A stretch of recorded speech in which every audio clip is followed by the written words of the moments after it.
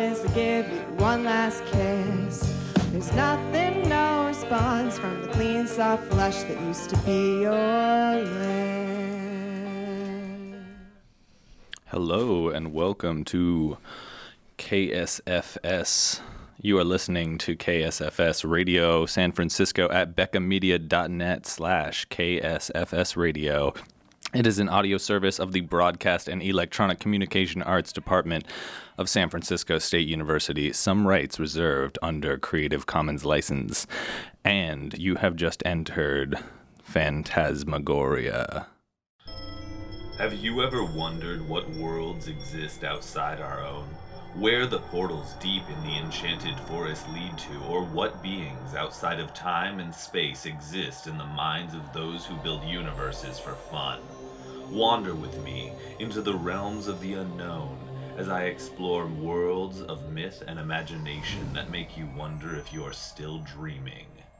In Phantasmagoria, we'll explore places created in literature and media that expand what we think is creatively possible. Come with me to the other side.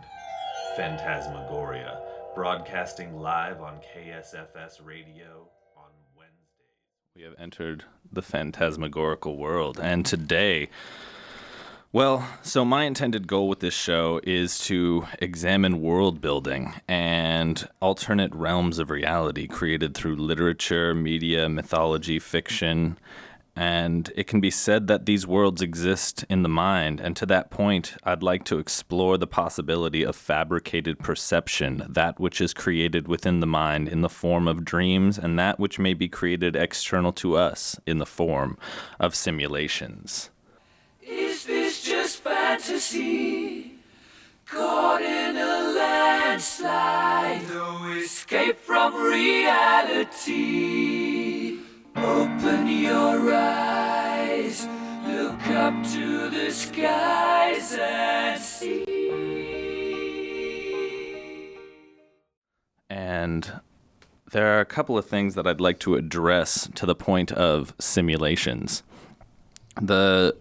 There are a number of individuals who have thought long and hard about the existence of our world as both a dream and a simulation. Going back to Descartes, who posited that since dreams are often indistinguishable from life, how do we know we aren't in one? I'd also like to look at Nick Bostrom, who formulated the simulation argument, and to some relevancy to how we interpret our world and our perception of our world. I want to mention Plato's cave and how these limited forms can shape our perception of reality. Jean Baudrillard, the author of Simulacra and Simulacrum, also wrote about and he was known as the father and pimp of postmodernism, wrote about how our world exists as a collection of symbols. And when those symbols get further from reality, they start to form what is known as the hyperreal. And these concepts are referenced throughout different forms of literature and media.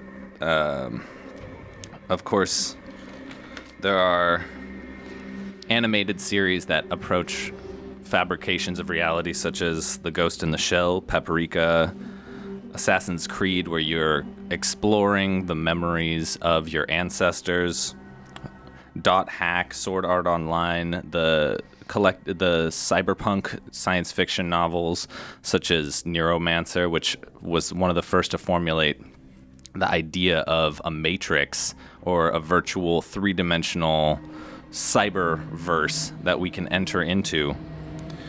Snow Crash, which also has a similar concept of this universe, this fabricated world.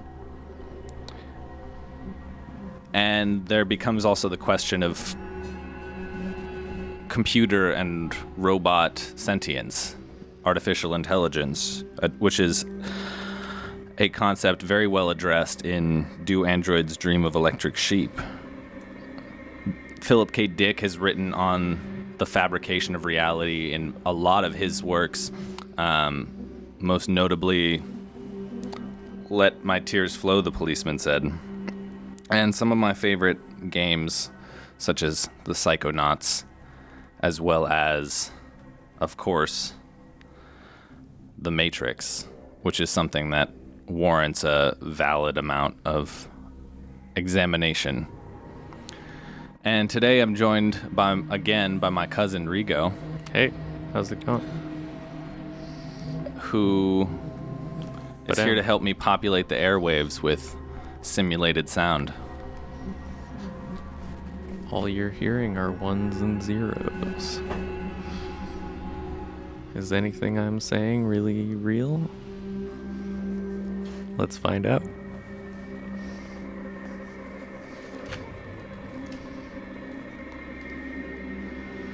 So are we dreaming or perhaps in a simulation? How do we know our existence happens the way that we think it does?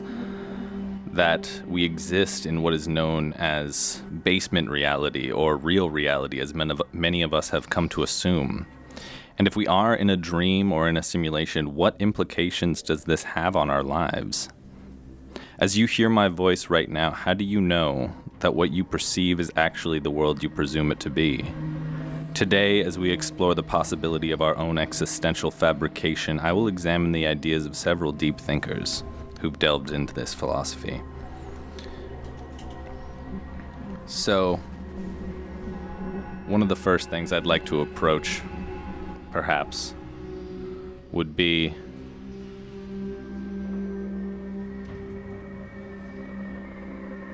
the ideas of Plato's cave and the nature of that controlled sense of perception.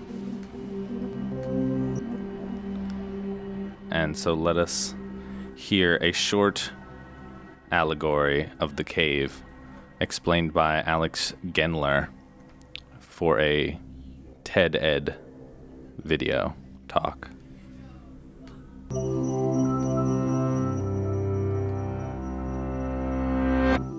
What is reality?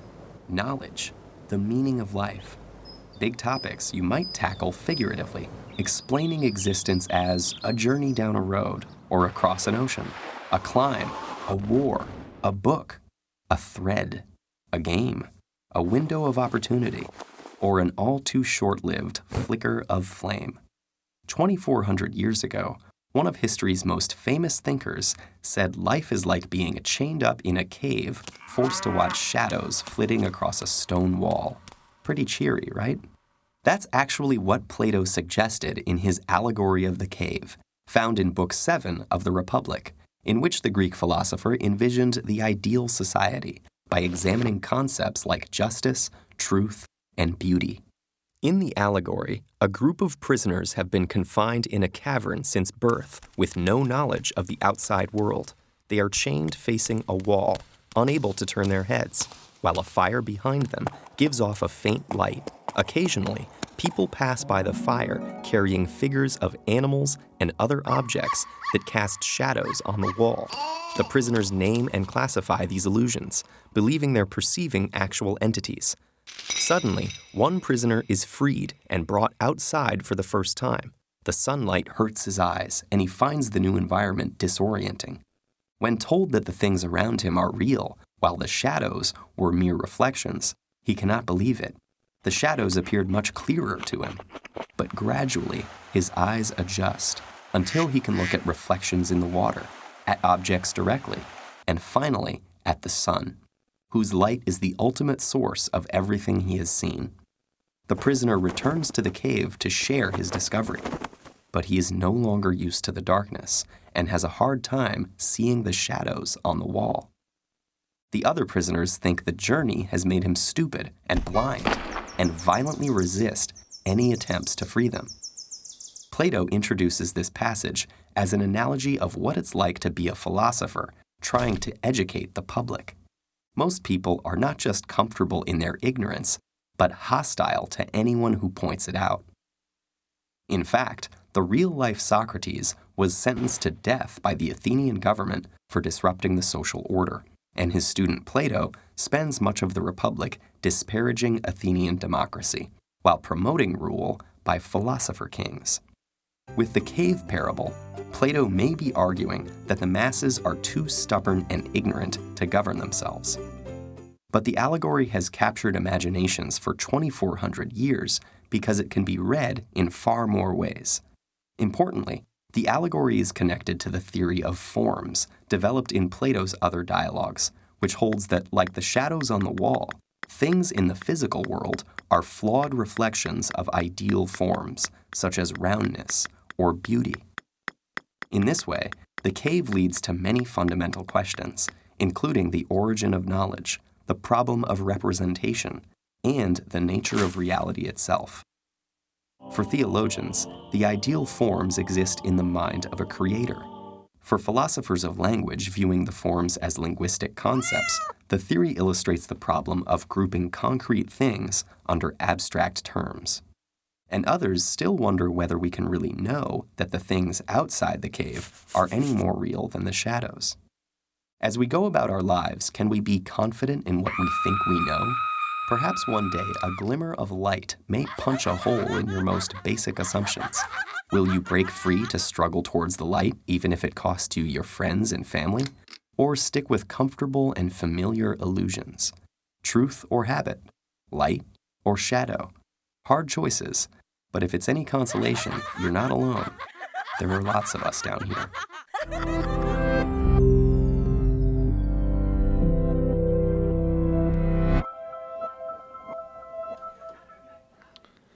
So Plato discusses how our perception of reality gets shaped by the symbols that we are exposed to. And to that point, Descartes also positing that, if this world is indistinguishable from a dream, how do we know whether or not we are really here, whether or not we are dreaming, or in some sort of other form of fabricated reality? And Baudrillard, the author of Simulacra and Simulation, takes that concept of the representations of symbols even further by discussing. Well, I'll just read to you a little bit of what he believes and what he has hypothesized. So dominated by simulation, the current 20th century phase, extensive advances in science and informational technology, digitality, genetics, and cybernetics are key sites of simulation. Increased use of models in all areas of culture and society. DNA, binary code, opinion polls, referenda, marketing. Most of this is not entirely science fiction. The first great novel of universe simulation, Crash, according to Baudrillard, shows that the current model of science fiction is no longer science fiction. It is our world. Nothing is invented. In Crash, there is neither fiction nor reality anymore. Hyperreality abolishes both. Reality status. Signs bear no relation to any reality whatsoever. They are pure simulacra, simulations. The real returns, but only in its simulation. Simulations are not appearances of reality. This would leave the reality principle intact. Simulation is the collapse of the real with the imaginary, the true with the false. Simulation does not provide equivalence for the real, nor does it reproduce it. It reduplicates and generates it. The very definition of the real becomes that of which it is possible to give an equivalent reproduction. The real is not just what can be reproduced, but what is already reproduced. This is the hyperreal, the more real than real. Here are some comparative examples of the mutation of a sign through the orders of simulacra. The first is a counterfeit. The automaton plays with reality, questions humanness, soul, morality, an obvious but theatrical fake. The second is production, the robot, equivalent to man but only as abstract operational process. No interrogation of humanity or appearance. Its origin, or real, is mechanical efficiency, a triumph of dead work over real labor. Simulation is the third. And this is the clone, the android or replicant, not equivalent to man, but the generation of the real by its model. DNA, digital, and electric technologies, collapse of difference between the true and the false, replacement by hyperreal, more human than human. One of the examples he gives of this is how the development of changing skin color demonstrates technological progression of simulacra in terms of tanning specifically, which was once achieved with an artificial use of the natural sun, then produced by lamps, later by pills, hormones, and chemicals, and now we've gotten to a point where we can intervene at the genetic level to get the look that we want. Simulation, he says, is a panic-stricken production of the real. When the real is no longer what it used to be, nostalgia assumes its full meaning. So that kind of leads us into the simulation argument, which is something generated by a man named Nick Bostrom, who formulated the idea or the concept that we may be, in fact, living in a simulation. And there are, according to this theory, it is more probable than not that we exist in a simulation. In a theoretical physics conference led by Neil deGrasse Tyson, I forget what year. I'd have to look it up again, but few theoretical physicists gave it about a 50-50 chance we're in a simulation. It's a 50-50 chance if only one person in the future decides to create a simulation of a potential simulation of us. Or we're just the Sims to a higher being in another dimension. Right, but let's assume that we are the Sims to a being in a higher dimension. That would mean that every time another higher being boots up a copy of that program, they create a new iteration of our universe. Yeah. Which means that every time that happens, the probability of us being simulations goes up. It doubles. Right? At least it goes up by a factor of 1. And every time that copy is copied, we just create and like I don't have the knowledge of math or statistics to really jump into this, but I would like to give a brief moment for a friend of mine to explain to you kind of what the theatrical and potential dramatic nature of the Matrix is.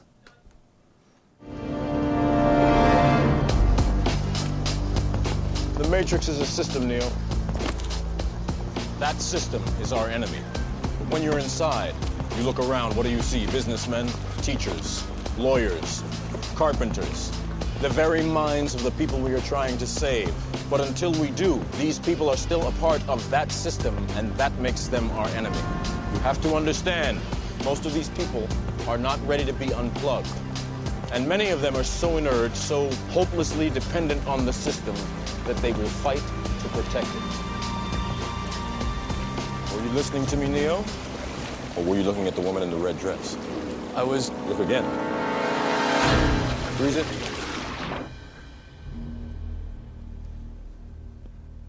This isn't the Matrix? No.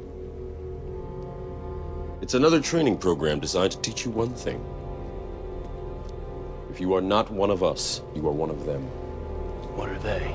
Sentient programs. They can move in and out of any software still hardwired to their system.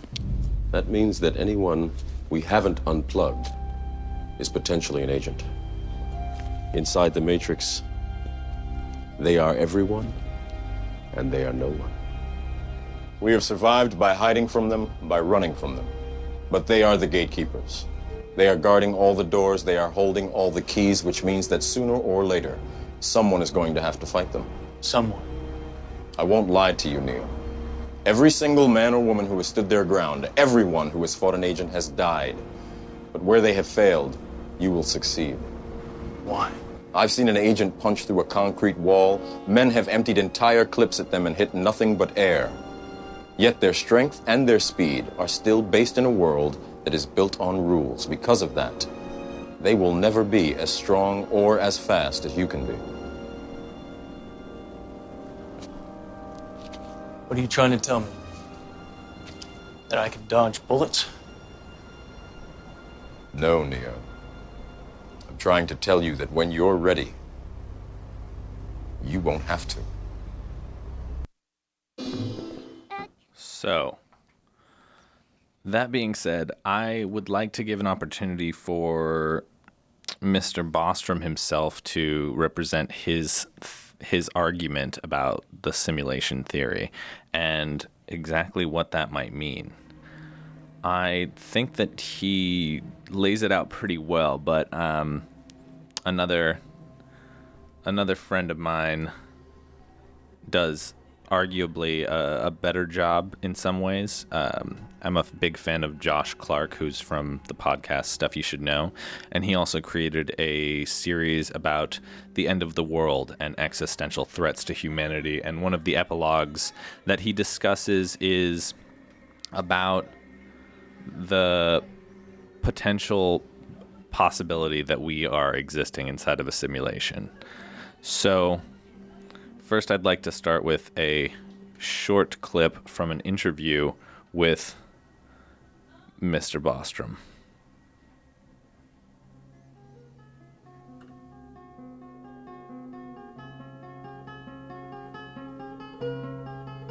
Well, there is this article that I published back in 2003 presenting the simulation argument. This is an argument that tries to show that at least one of three propositions is true, although it doesn't tell us which of these three.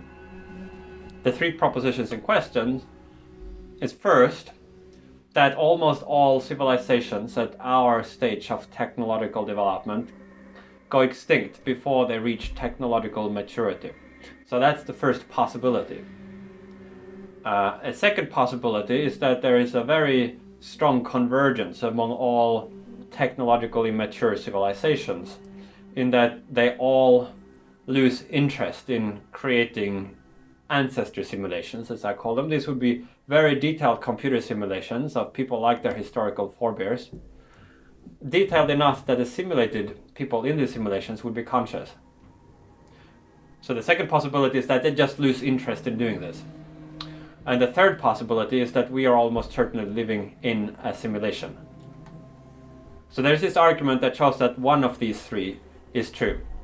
And the full argument involves some probability theory, but the basic idea can be grasped quite simply, which is that suppose it were the case that the first possibility did not obtain. So then some non-trivial fraction of civilizations at our stage eventually reach technological maturity. Then suppose the second possibility also does not obtain. So some non-negligible fraction of those mature civilizations are still interested in using the resources to running ancestor simulations. You can then show that because each mature civilization that devoted some resources to this purpose could run astronomical numbers of ancestor simulations, you can show that if the first two possibilities do not obtain, then there will be many, many more simulated people like us than there will be non-simulated people like us. In other words, almost all people with our kinds of experiences would be living inside simulations rather than outside them, if the first two possibilities are false. And conditional on that, we should therefore think we are probably one of the typical simulated people rather than one of the exceptional non-simulated people. So the structure of the argument then is that if you reject the first two hypotheses, then the third one follows, which then means you can coherently reject all three. That's the structure of the simulation argument. There's a further possibility that if you have a simulated civilization, that simulated civilization might, inside the simulation, develop the technology to run its own simulations. And you might then have a kind of nested simulation. With simulation inside the simulation, you might have many levels of simulation. But that's an optional extra. The basic simulation argument doesn't presuppose that. It's just that if you extrapolate the kind of computing power that an advanced civilization will eventually have, and you figure if they would use some of that immense computing power to running simulations, they could run an astronomical number of them. So therefore, in that scenario, most people with our kinds of experiences would be among the simulated people, because for each original history there would then be maybe millions or billions of simulated histories.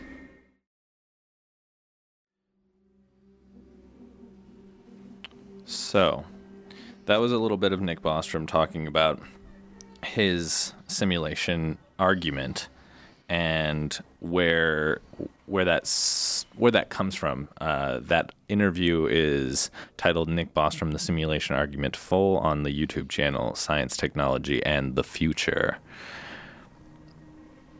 which leads to some very interesting questions about simulations and the probability that we're in one, which Josh Clark breaks down further, and even talking the way that my cousin Rigo brought up of the potential reality that, you know, even if it's just for the purposes of a game, maybe it's for historical purposes or for scientific reasons, but even if it's just in the same way that we boot up a copy of The Sims, how that reality perhaps exists to us.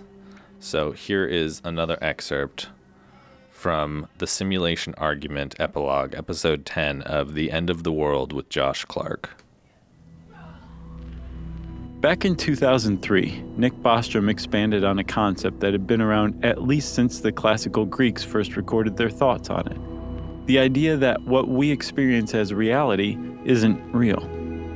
The followers of Plato discussed it in the Academy at Athens, and then in the 1600s it was taken up and examined by René Descartes, the Enlightenment philosopher who famously identified that he was because he thought. Descartes wondered if perhaps we exist in a reality that's actually a dream. After considering his own experience with dreams, Descartes decided that if we do exist in a dream, we would never be able to tell. What he experienced in dreams seemed like reality to him, just as much as reality did in waking life. Without any indication to distinguish between the two, we would never really be able to tell the difference. It wasn't until 2003, however, when Nick Bostrom wrote his paper entitled, "Are You Living in a Computer Simulation?"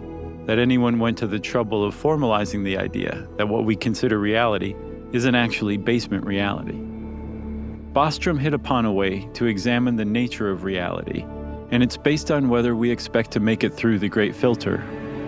He called it the simulation argument, which supposes that there's a very good chance that we are not actually real-life humans, that instead we are simulated humans, living in a simulated universe. So Nick Bostrom refined this into a proper logical argument and showed that you need to kind of accept that either we are going to go extinct really soon, or we are, for some reason, our post-human descendants will never ever run simulations, maybe because they're impossible, or because they're very, very moral or have some coordination, or we are almost certainly in a simulation. If you didn't recognize that voice, that was Anders Sandberg, Bostrom's colleague at the Future of Humanity Institute. Being an argument, the simulation argument doesn't provide evidence one way or the other, which is beautiful, because that leaves it to each person to be persuaded by it or not. But to get into it, we first have to agree on a couple of points. Remember when humanity's cosmic endowment came up all the way back in episode 3? That's the idea that if we are the only intelligent life in the universe, as it seems we are, then once we spread off of Earth, all the matter and energy that we can get our hands on before it expands out of our reach forever is ours to put to use for whatever amazing things we can come up with. If we manage to successfully navigate the existential risks that are coming our way and pass through the Great Filter, then it seems likely that our descendants, humans in the future, will use some of that cosmic endowment to create massive computers. Perhaps we will use nanobots to deconstruct planets to use as raw materials for those massive computers, and we'll build Dyson spheres to capture energy at the source of a star to power them. That our descendants will have massive computers seems like a fairly tame prediction as far as predictions about the future go. think about how important computing is to our civilization today. It's a pretty good bet that as we continue moving along our technological path, computing will grow ever more important. And should we end up a post-biological society, computers will become even more important. They will provide the support structure for our very being. So if we're agreed that if we manage to save the world, our descendants will go on to have vast amounts of computation available to them, we can move on to the next point, that they will use some of that computing power to run simulations of us, their ancestors. They could have any reason to run simulations of human history. For fun, like the reason we play The Sims or Age of Empires, as a sociological or anthropological model, or as part of an educational exhibit that celebrates the time that we saved the future of the entire human race and intelligent life in the universe from near extinction. Whatever their reason, we can imagine that in the future, they might run what Bostrom calls ancestor simulations. Importantly, one of the beautiful things that makes the simulation argument persuasive is that it doesn't matter when this will happen. The argument puts no time constraints on any of this. Our descendants can build those computers and run those simulations 1,000 years from now or 1,000,000. It doesn't matter. Just so long as we can agree that at some point they will. So if we're agreed that our descendants will at some point in the future build massive computers and use some of that ridiculous amount of computing power available to them to run simulations of human history, we can now enter the simulation argument. It goes something like this. Either we are living in a computer simulation run by our descendants in the future, or we're not. If we're not living in a simulation, then that means we are what we tend to think we are. Members of the real-life human race, living in basement or real reality in the 21st century, about 3.5 billion years on from the origin of life on Earth. But as plainly obvious as that may seem, the simulation argument raises a question. Why aren't we simulated? Bostrom identified a couple of possible reasons. One is that our descendants are fully capable of simulating us, they just choose not to. It's possible that our ancestors won't run simulations because their computing power is far too precious for even a minute fraction of it to be allocated to something potentially frivolous like an ancestor simulation. Or maybe the humans of the future are too moral to run an ancestor simulation. That the possibility that suffering could arise in the universe they create, like what we experience in our own universe now, is just too much of a moral gamble for their taste. In other words, they don't want the karmic mark against them for creating another universe where suffering lives. Or perhaps running ancestor simulations is just too hard. And of course, it's always possible they just don't feel like it. But take a closer look at this possibility. It shares the same fatal flaw with arguments that look to solve the Fermi paradox. It presumes that not one single future human decided to build a simulation of historic humans. Not a single person figured out a way to allocate some of that vast amount of computing power to simulate the universe and humanity in it. Not a single person came across a scientific study that would benefit from a model of human history. Not a single person was curious enough.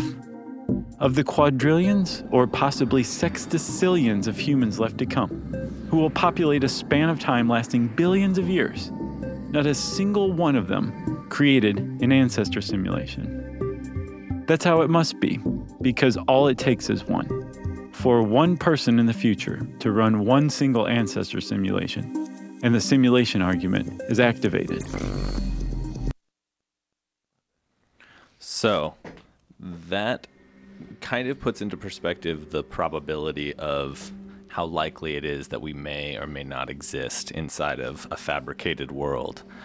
The idea that no one in our potential future would, with the potentially infinite levels of resources and exponentially expanding levels and abilities of technology, would decide not to run some kind of ancestor simulation it just becomes very unlikely. The New York University philosophy professor David Chalmers said, "You're not going to get any proof that we're not in a simulation because any evidence that we could get could be simulated." Right. And on that note, he talks about the concept of God. If we are a simulation, then the person or being simulating us would be considered God. But when you think about, he says, we in this universe can create simulated worlds, and there's nothing really remotely spooky about that. Our creator isn't especially spooky. It's just some teenage hacker in the next universe up. And honestly, if this is a simulation, I love that.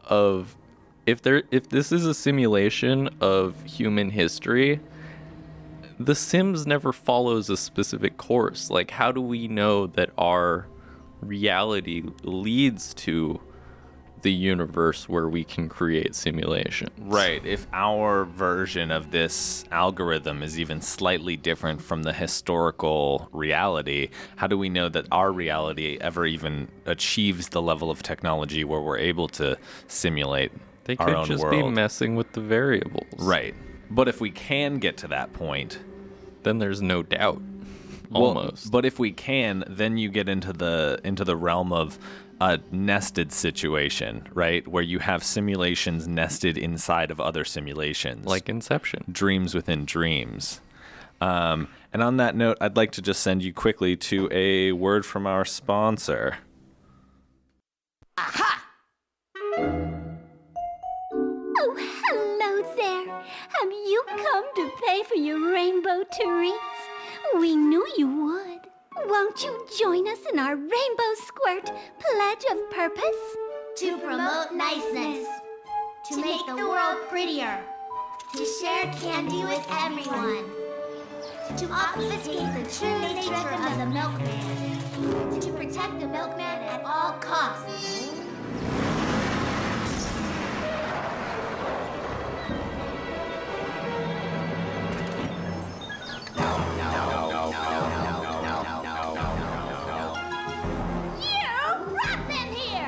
To destroy all who would harm the milk or threaten to reveal his secret objective. Go, girls! Protect the milk! Do not follow! The milk is not ready, and you are not ready for the milk!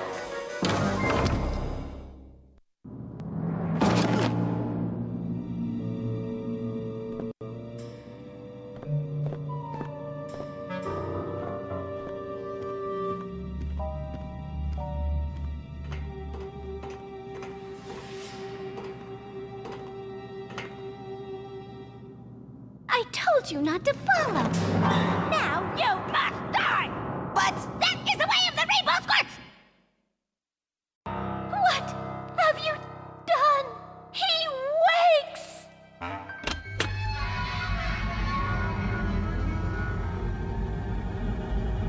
I am the milkman. My milk is delicious. And the sea shall run white with his rage.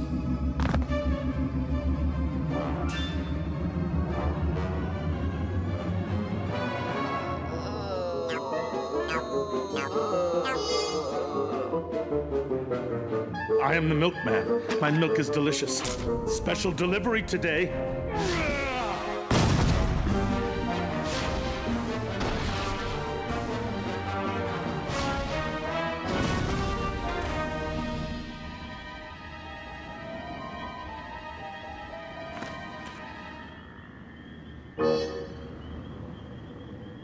I am the milkman. My milk is delicious. Boyd? Are you okay? Time for the final delivery to this address.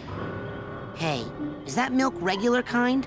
Or the exploding dream kind? It's fortified with what the world wants. What the world deserves. Are you sure you don't want to just talk about this, Boyd? So, this program, as you may know now, is brought to you by The Milkman. Remember, my milk is delicious. So one thing I wanted to mention before we have to cut out for the day is a very somewhat disturbing concept, based on the idea that some AI may pose some sort of existential threat to us in the future. And I should say that this thought experiment, known as Rocco's Basilisk, has induced some unpleasant psychological effects in people. So if you are psychologically sensitive to thought experiments, maybe tune out at this point in time. However, this is an idea posed by a user named Rocco on the Less Wrong community blog. Rocco used ideas in decision theory to argue that a sufficiently powerful AI agent would have an incentive to torture anyone who imagined the agent but didn't work to bring about the agent into existence. Essentially a vengeful computer god, which we may or may not be living inside the simulation of now. Rigo believes that if there was some such computer god, that it wouldn't have any reason to be vengeful or malicious towards us, right? Yeah, I just don't see why anybody would be willing to create a malevolent creation just to prevent it from getting them.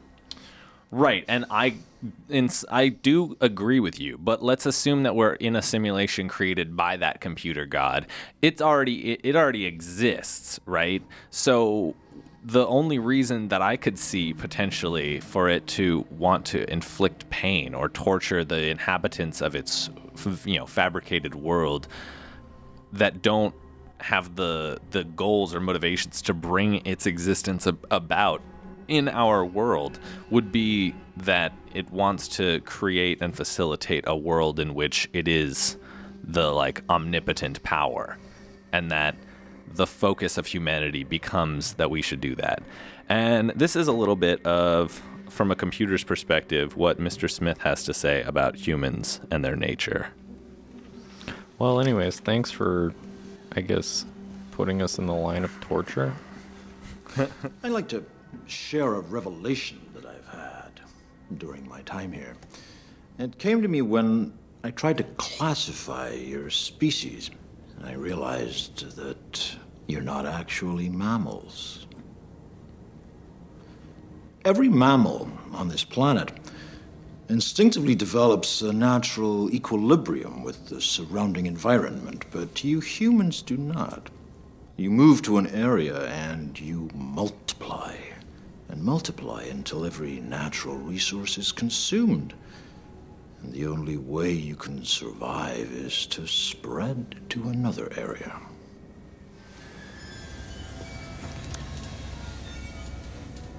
There is another organism on this planet that follows the same pattern.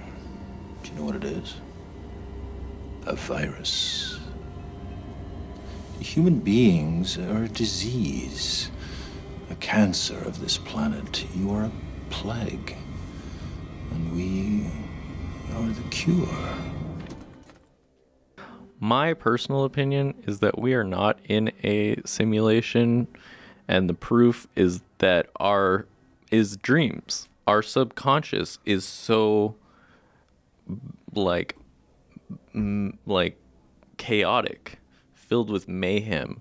Any possible we create realities that are beyond imagining in our own brains, and I don't see how with any amount of computer simulation we could create the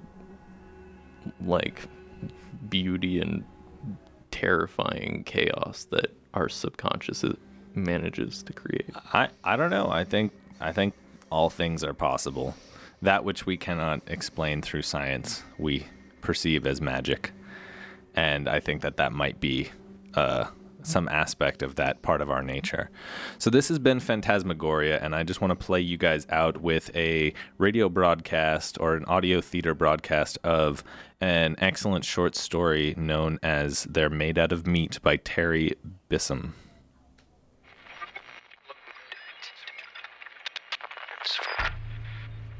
They're made out of meat. Meat? Meat. They're made out of meat. meat. There's no doubt about it. We picked several from different parts of the planet, took them aboard our recon vessels, probed them all the way through. They're completely meat. That's impossible. What about the radio signals? They use radio waves to talk, but the signals don't come from them. The signals come from machines. So, who made the machines? That's who we want to contact. They made the machines. That's what I'm trying to tell you. Meat made the machines. You're asking me to believe in sentient meat. I'm not asking you, I'm telling you. These creatures are the only sentient race in this sector, and they're made out of meat. Okay, maybe they're like the Orphalai. You know, a carbon-based intelligence that goes through a meat stage. No, they're born meat and they die meat. We studied them for several of their lifespans, which didn't take too long. We all know the lifespan of meat. Ugh. Maybe they're like the Weddellite, a meathead with an electron plasma brain inside. No, we thought of that. They're meat all the way through. No brain. Oh, there's a brain. There's a brain, all right. It's just that the brain is made out of meat. So, what does the thinking? You're not understanding. The brain does the thinking. The meat. You're asking me to believe in thinking meat. Yes, thinking meat. Conscious meat. Loving meat. Dreaming meat. The meat is the whole deal. Are you getting the picture? They're made out of meat? And they've been trying to get in touch with us for almost 100 of their years. So, what does the meat have in mind? First, it wants to talk to us. Then, I imagine it wants to explore the universe, contact other sentients, swap ideas and information, the usual. We're supposed to talk to meat. That's the idea. That's the message they're sending out by radio. Hello, anyone there? Anyone home? That sort of thing. They actually talk then. They use words and ideas and concepts. Oh, yes. Except they do it with meat. I thought you just told me they use radio. They do, but what do you think is on the radio? Meat sounds. You know how when you slap or flap meat, it makes a noise? They talk by flapping their meat at each other. They can even sing by squirting air through their meat. This is too much. What do you advise? Officially or unofficially? Both. Officially, we're required to contact, welcome, and log in any and all sentient races or multi-beings in the quadrant without prejudice, fear, or favor. Unofficially, I would advise that we erase the records and forget the whole thing. I was hoping you would say that. It seems harsh, but there's a limit. Okay, how many planets are we dealing with here? Just one. They can travel to other planets in special meat containers, but they can't live on them. And being meat, they only travel through sea space, which limits them to the speed of light and makes the possibility of their ever making contact pretty slim. Infinitesimal, in fact. So we just pretend there's no one home in the universe. That's it. Okay, and the ones who've been aboard our vessels, the ones you've probed, you're sure they won't remember? They'll be considered crackpots if they do. We went into their heads and smoothed out their meat, so that we're just a dream to them. A dream to meat. How strangely appropriate that we should be meat's dream. And we can mark this sector unoccupied. Okay, agreed. Officially and unofficially, case closed. Any others? Anyone interesting on that side of the galaxy? Yes, a rather shy but sweet hydrogen core cluster intelligence in a Class 9 star in G445 zone. It was in contact 2 galactic rotations ago. Wants to be friendly again. They always come around. Why not? Imagine how unutterably cold the universe would be if one were all alone.